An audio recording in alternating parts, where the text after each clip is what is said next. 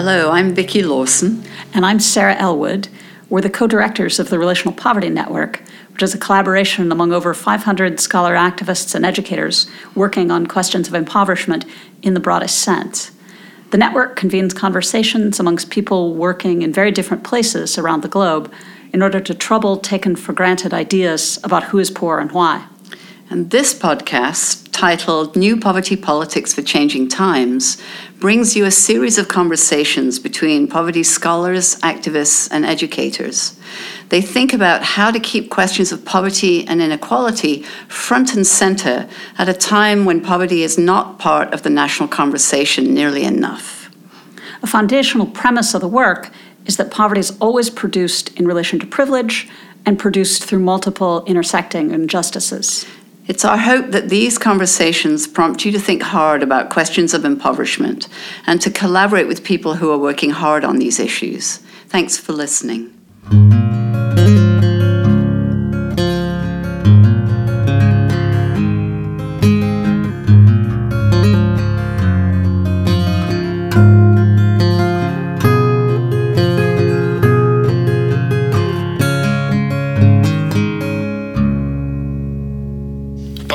So my name is Michele Lancione, and I am at the phone with Rhoda and Bill.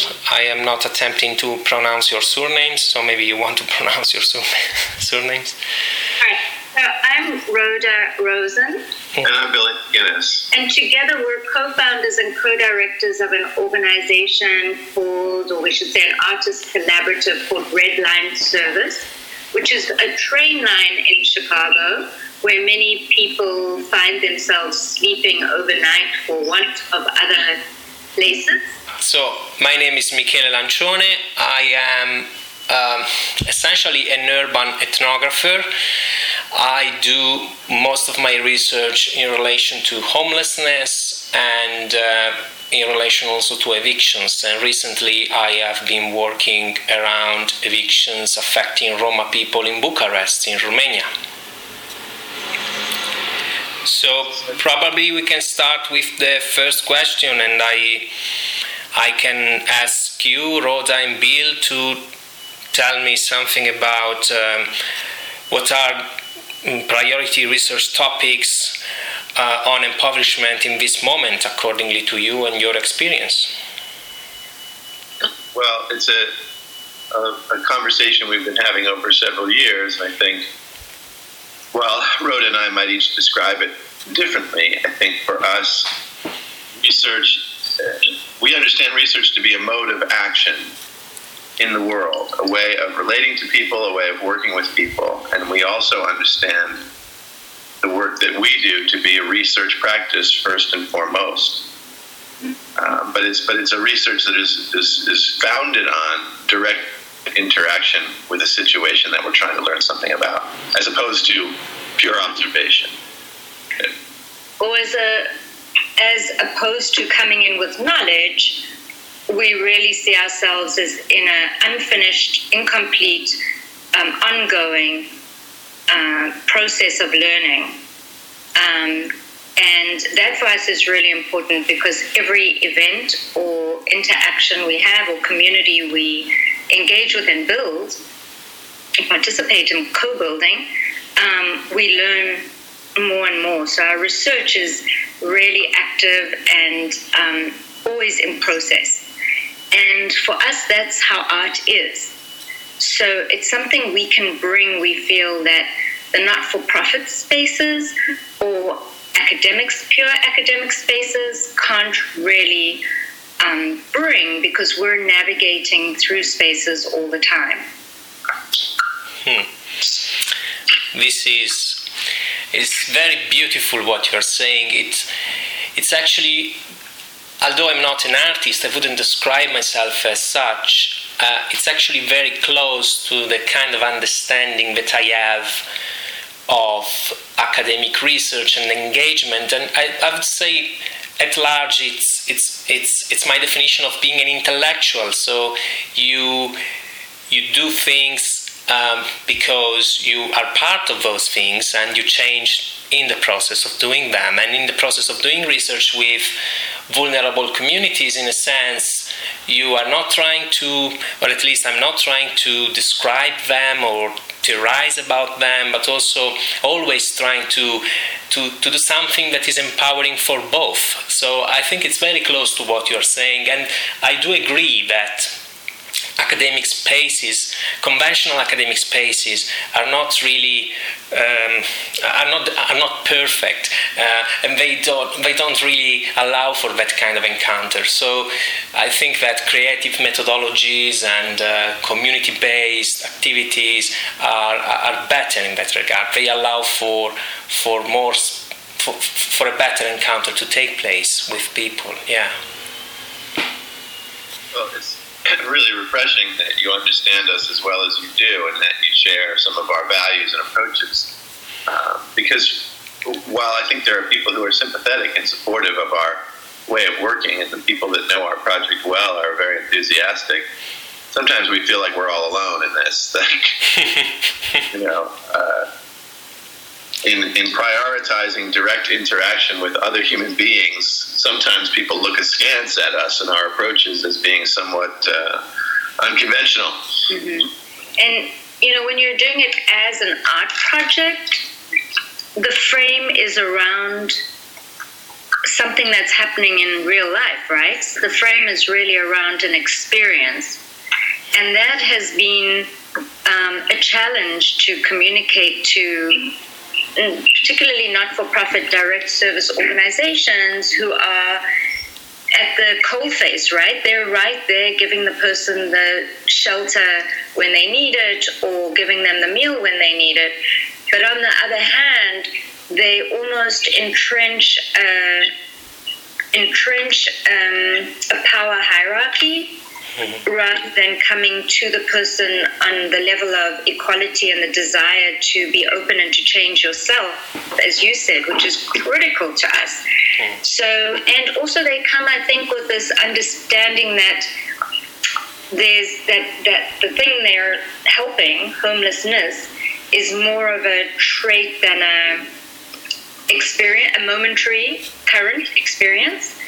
And so we really try to break open everyone's possibilities, ours and the people experiencing homelessness. We try to help ourselves and others to reimagine our personal possibilities. And so in that sense, it's really a kind of recentering Voices of Poverty.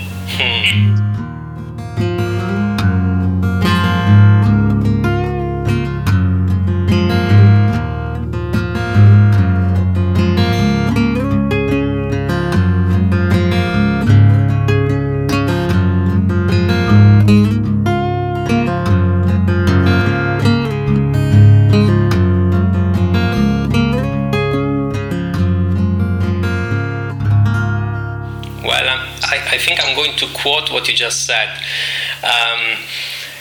Recentering the voices of poverty. It's a beautiful way of putting it. And actually, what you said, both of you, it reminds me of the parallels that there are between, let's take your example, non-for-profit organizations and their way of dealing with homeless people or other vulnerable communities, and what the university does to us, because in a sense these are both institutions, so they have clear mandates, and as you said, they are hierarchical, and they don't allow for a true encounter for a true encounter with their constituencies somehow. And I think that yes, art and experimentation with creative writing or filmmaking can allow to disrupt some of these spaces and can allow to create new spaces in between, and this is what I try to do, and I sense that it's the same thing that you try to do, and it's always a challenge, as you said, because then you have your colleagues, your academic colleagues, or maybe also within the artist community looking at you saying, looking at you as a foreigner, no, as a foreign element within their space. So there is a double challenge. There is the challenge of having to deal with an institution that is not designed to give you that space, and then also to deal with colleagues that do not recognize that what you are trying to do is still part of the intellectual labor that we are supposed to do as artists, intellectual, and academics. Yeah. I love what you just said, and I think that the flip side of that liability, right, the liability of being a part of this system, which we're trying to change, is that when we do go into a community or have an interaction with a population of people, our approach is so different than the institutions they've been working with, precisely because we are a foreign agent in this otherwise understood order of things.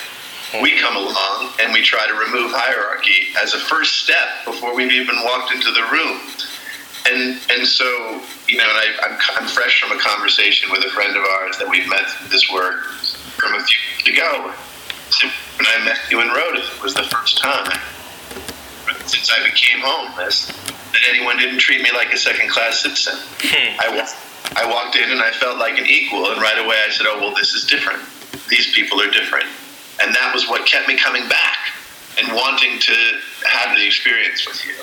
So I want to just say that I love what both of you are saying, and thank you so much, Mikhail, for bringing back the institution, because you were speaking about it as a space not designed for. What I've also realized is that we have to bring to campus, because we also all teach, right? So we teach this kind of engagement, socially engaged art practice to students and work with them on our projects and with communities.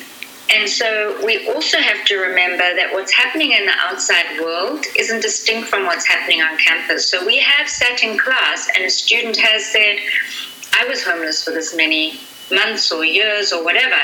And we've been to presentations in museums where a student came to us crying and saying, thank you so much for speaking about this. My family in the suburbs, this was, slept in the car for 2 years. So remembering to know that our campus, there are people in the food pantries and in shelters who we deal with every day on our campuses, and to make them also spaces where we can have those conversations too. And then, to Billy's point, and so I love that, that you brought that back to, it's not just a hierarchy that excludes a kind of, it is, but not only. These experiences are within our campuses too. And when we forget that and assume a kind of privilege for all, that can be very difficult. So I'll stop there since you're all. Yeah. I'm also just thinking of the experience, just going off of what Rhoda just said. We had an event yesterday. One of the participants in our program is a PhD candidate who's getting his doctorate in social work, and he's been participating in our program as a way to study it and inform his research. And in yesterday's event, he was just devastated at the end of it, in a good way. He was so moved, he was so challenged, he was so opened up by the experience, and he was really surprised by that. It really caught him off guard. And of course, for us, it's been like, welcome to the party, man. We've been waiting for you to show up and realize what this work is actually about, and how deep it goes. And the context of his revelation was a museum of African American history in Chicago.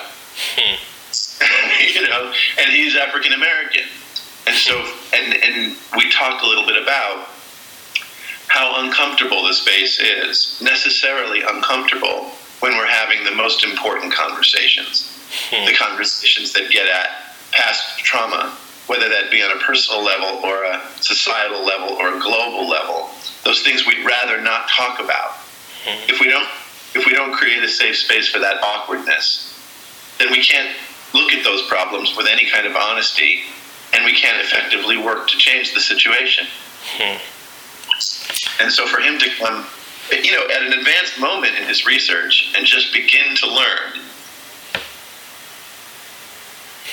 This is Yeah, it's very powerful. I think actually what we are saying, what you just said, Bill, it's a possible answer also to the second question that they posed us, which is who should poverty researchers be collaborating with, and also how. I mean, essentially what we are saying, and it's very beautiful that we have this in common, although we don't know each other, is that to create the possibility of collaboration, both the researcher and the community or the people we are dealing with needs to go outside of their comfort zone. So they really need to do what you just said, Bill, just like moving away from the comfort of what we know and from the comfort of our established categories, and try to have a conversation from that discomfort. So in a sense, the discomfort becomes the first step in order to be able to have the encounter that we were kind of evoking before. And I insist on this notion of the encounter, mostly because I am an ethnographer, and I think that before the graphy part of ethnography, which is the representation, and that representation can be done, in academic form, but also in creative, different ways, and artistic form. Before that graphy, the ethno part is the fundamental, which is exactly the encounter, getting to know the other, and that encounter is possible only through that initial discomfort. Also the discomfort of, if you want, a conversation through Skype, through different hours, time zones, and so on and so forth.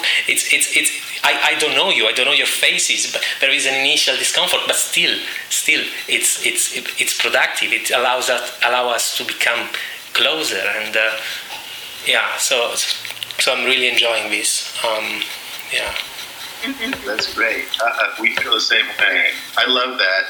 The importance of the encounter and the crucial nature of the discomfort as a necessary first part of the process. And maybe I don't know endpoint, but maybe the next step is, of course, the reciprocity. So when I think of old-fashioned ethnography, and what this this researcher actually brought to us was, I can't participate, I'm here to observe. But in actual fact, that's why it took him so long. Because as soon as he reached that discomfort and that openness, that had that, the rug pulled out from under him, then the moment of an authentic relationship with people, with others, or a reciprocal rather than hierarchical relationship with others was possible.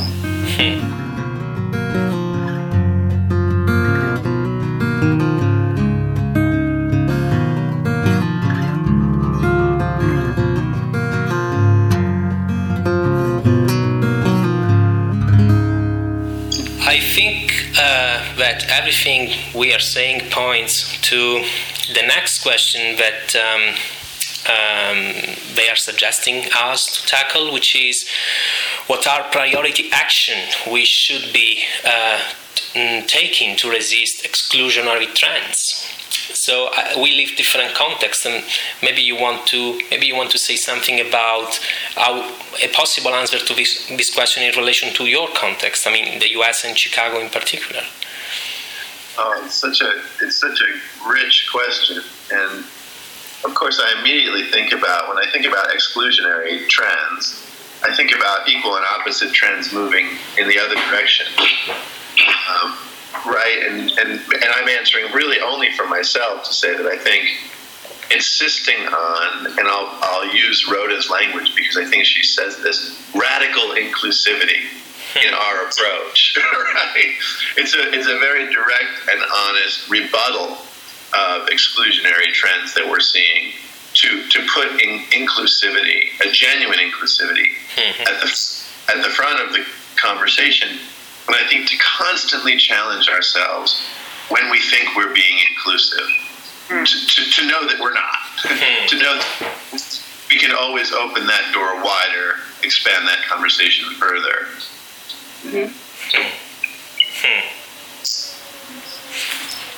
And for you, Rhoda, it's the same, I guess, or? Well, it's, Billy said that so beautifully and smoothly that it really was just about, as if it was just about opening a door, but it can be challenging.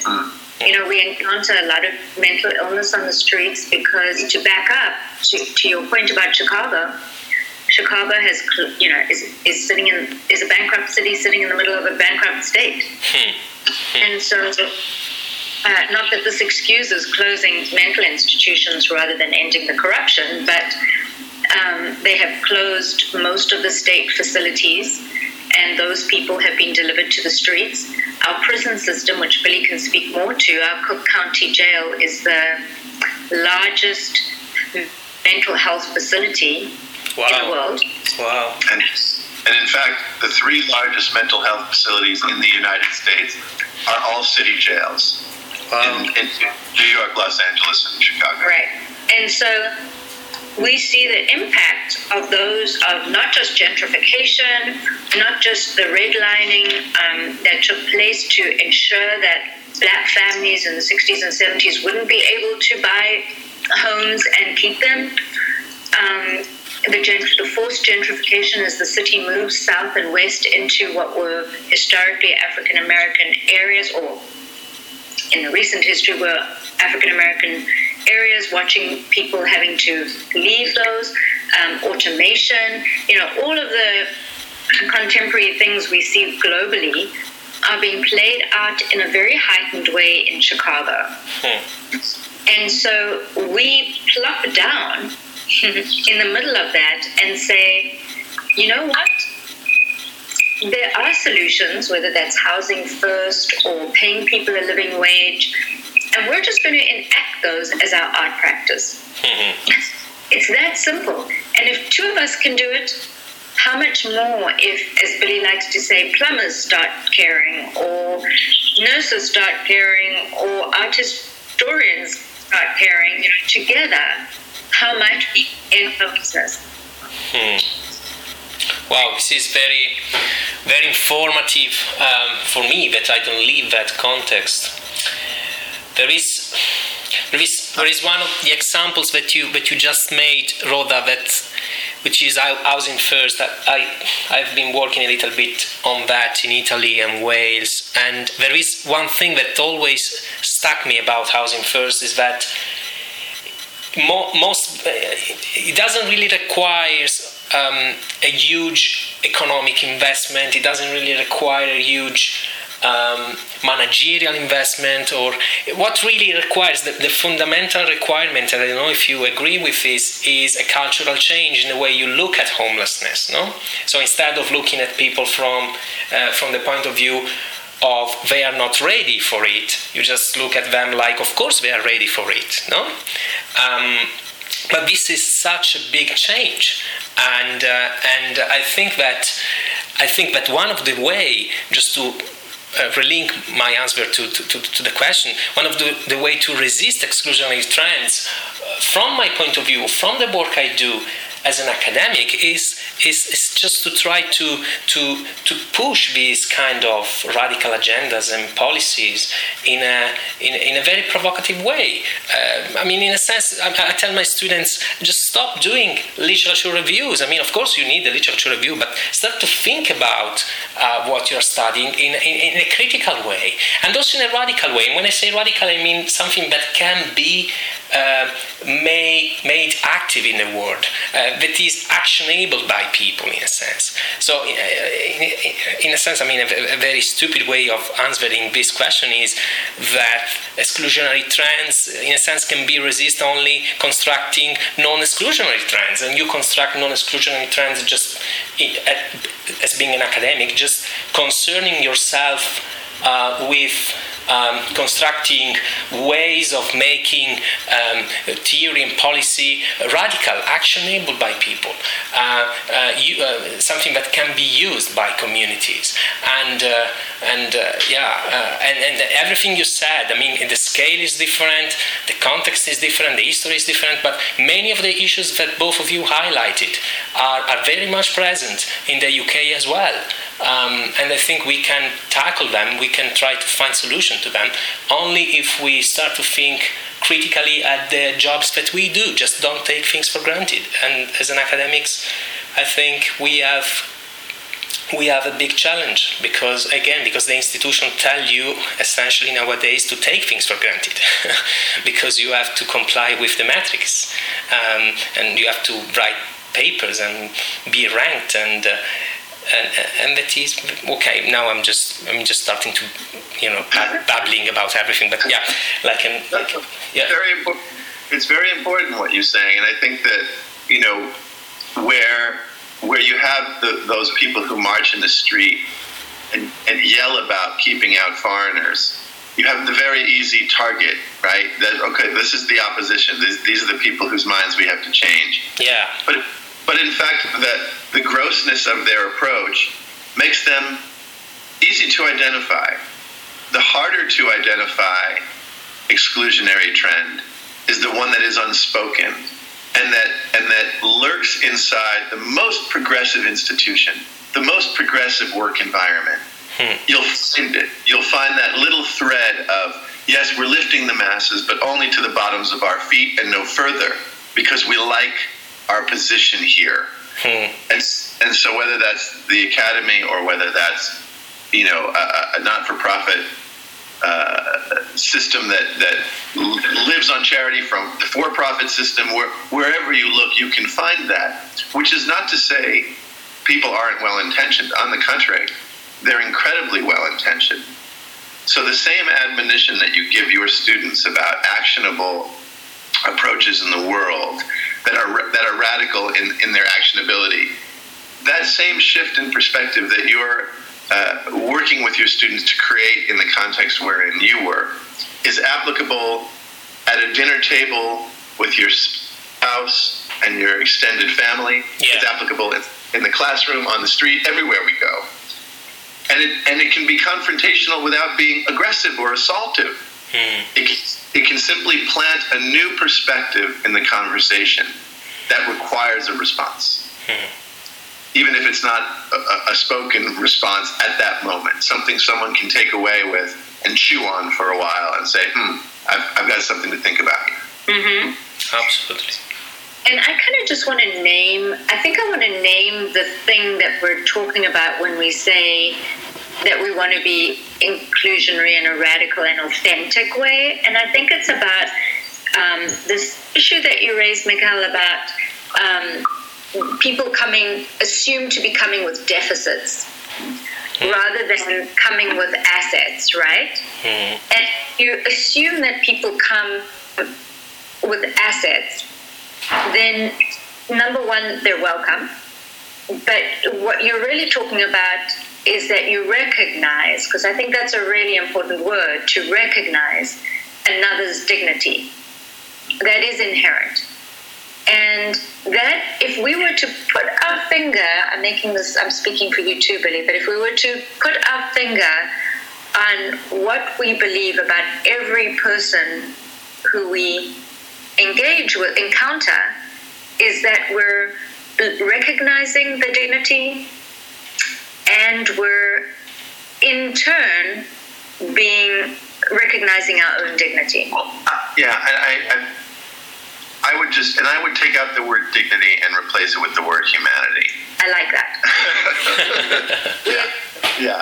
I think that's the approach. Right, because dignity is filled with a historical baggage, right? It's got some baggage we don't carry. Right. But yes, we're recognizing the humanity of a person, and in turn, our own humanity, which is often lost in the drill of every day. Right. Yeah. No, I agree with what you said, replacing with humanity. And in a sense, I think in the end it requires just training ourselves to it, in a sense, no? Because, I mean, what we are talking about is also about empathy, no? To be humane with somebody else, I think it means to understand where they come from, and that understanding requires an empathy that can be fostered, can be trained. So in a sense, being attentive to what other people have to say and how they behave can be learned. is not something that we are born with necessarily. I think can be born and to a certain extent can be taught.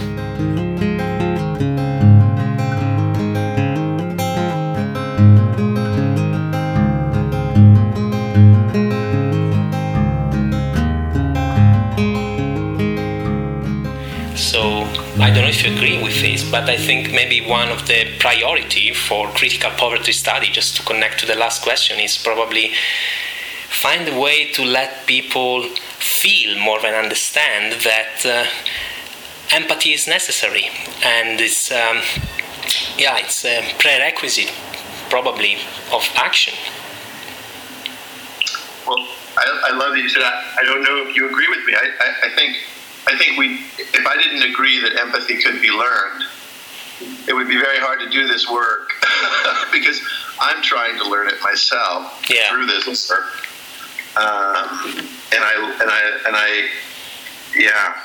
That's right. I believe we can learn it.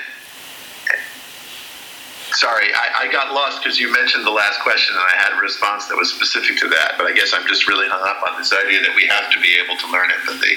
Yeah. We have to be able to learn how to listen to one another, how to be with one another. Mm-hmm. I'm curious to hear your response to the last question then, Bill. Can you say that last question again? I don't have it in front of me. Oh, sorry. It's what are priority keywords for critical poverty studies in this moment? I think shared humanity might be a good place to start as a keyword. Sort of recognizing and participating in shared humanity. I don't know. And for you, Rhoda, it's the same, yeah.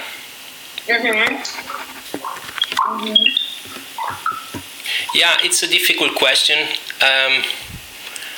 I find myself a bit lost when it comes to keywords. I kind of don't know how to deal with them. So probably I would say something that we said before, like empathy, radical action, and maybe I would add to this becoming a little bit slower, like to be slow. It's another thing that I throw into the pot, because I would like to learn that, to just try to slow down, and in a sense, by slowing down, allowing for that empathy to emerge, and maybe, for instance, nowadays, for me to enter into that the discomfort zone we were talking at the beginning, to enter into that zone, I need to slow down, because I am going so fast, doing so many things like you, I guess. So, in a sense, slowing down may be another keyword, just trying to, take time to listen. Yeah. That's right on, and something that I guess that occurred to me earlier when I read through the questions was something that we picked up from one of our friends in one of our programs, who said he didn't like to think of himself as homeless. He preferred to use the term in transition. Mm-hmm. And that really struck a chord with us, and we started using it as the preferred term for anyone experiencing homelessness. And people in our circle caught on and started using that term. They referred to people in housing transition, people in transition. And maybe a year later, I was with this man again, and I said, but by the way, that word that you use, transition, is that common among people who are experiencing homelessness, or is that just your word? He said, well, that's just my word. That's just the word that I like. I said, well, we've been spreading it around. But I love that word to be something that we recognize going in to any situation, that it is a situation in transition. Yeah. Whether that's a personal situation or a societal one, it's always in transition. And so we approach, as you say, slowly, deliberately, with our eyes wide open, with our ears open, hopefully, but the understanding that what we're looking at is changing right before our very eyes through contact with us and countless other factors. Mm-hmm. So I like this. We've got slow pace, shared humanity, empathy, assets rather than deficits. I love the active research. Flux, a sense of flux. A sense of flux, authentic encounters, authentic relationships, maybe. We also talk about, I guess, sometimes, in fact, we've named a program something around disrupting the narrative. It's another way of saying that we're determined to break what people think of as poverty and hear what people, the expertise. Maybe another thing is changing the expertise. Yeah. People come with so much of that that we can't hear if we lead with our assumptions. Absolutely. I couldn't agree more with the change in the expertise, starting with the academic expertise and then, of course, going into the practicing world. Yeah, changing the expertise, it's fundamental. It's actually, again, related to homelessness. It's the key to change the way in which practitioners or the media, the everyday man on the street deal with homelessness. Yeah. I really enjoyed having this conversation. I just hope that sooner or later we will meet. I will when I come next to the US, I will let you know, and I hope that you'll do the same if you happen to come in the UK. Great, yeah. We will certainly be in touch about that. It would be wonderful to meet you in person. Yeah, the same.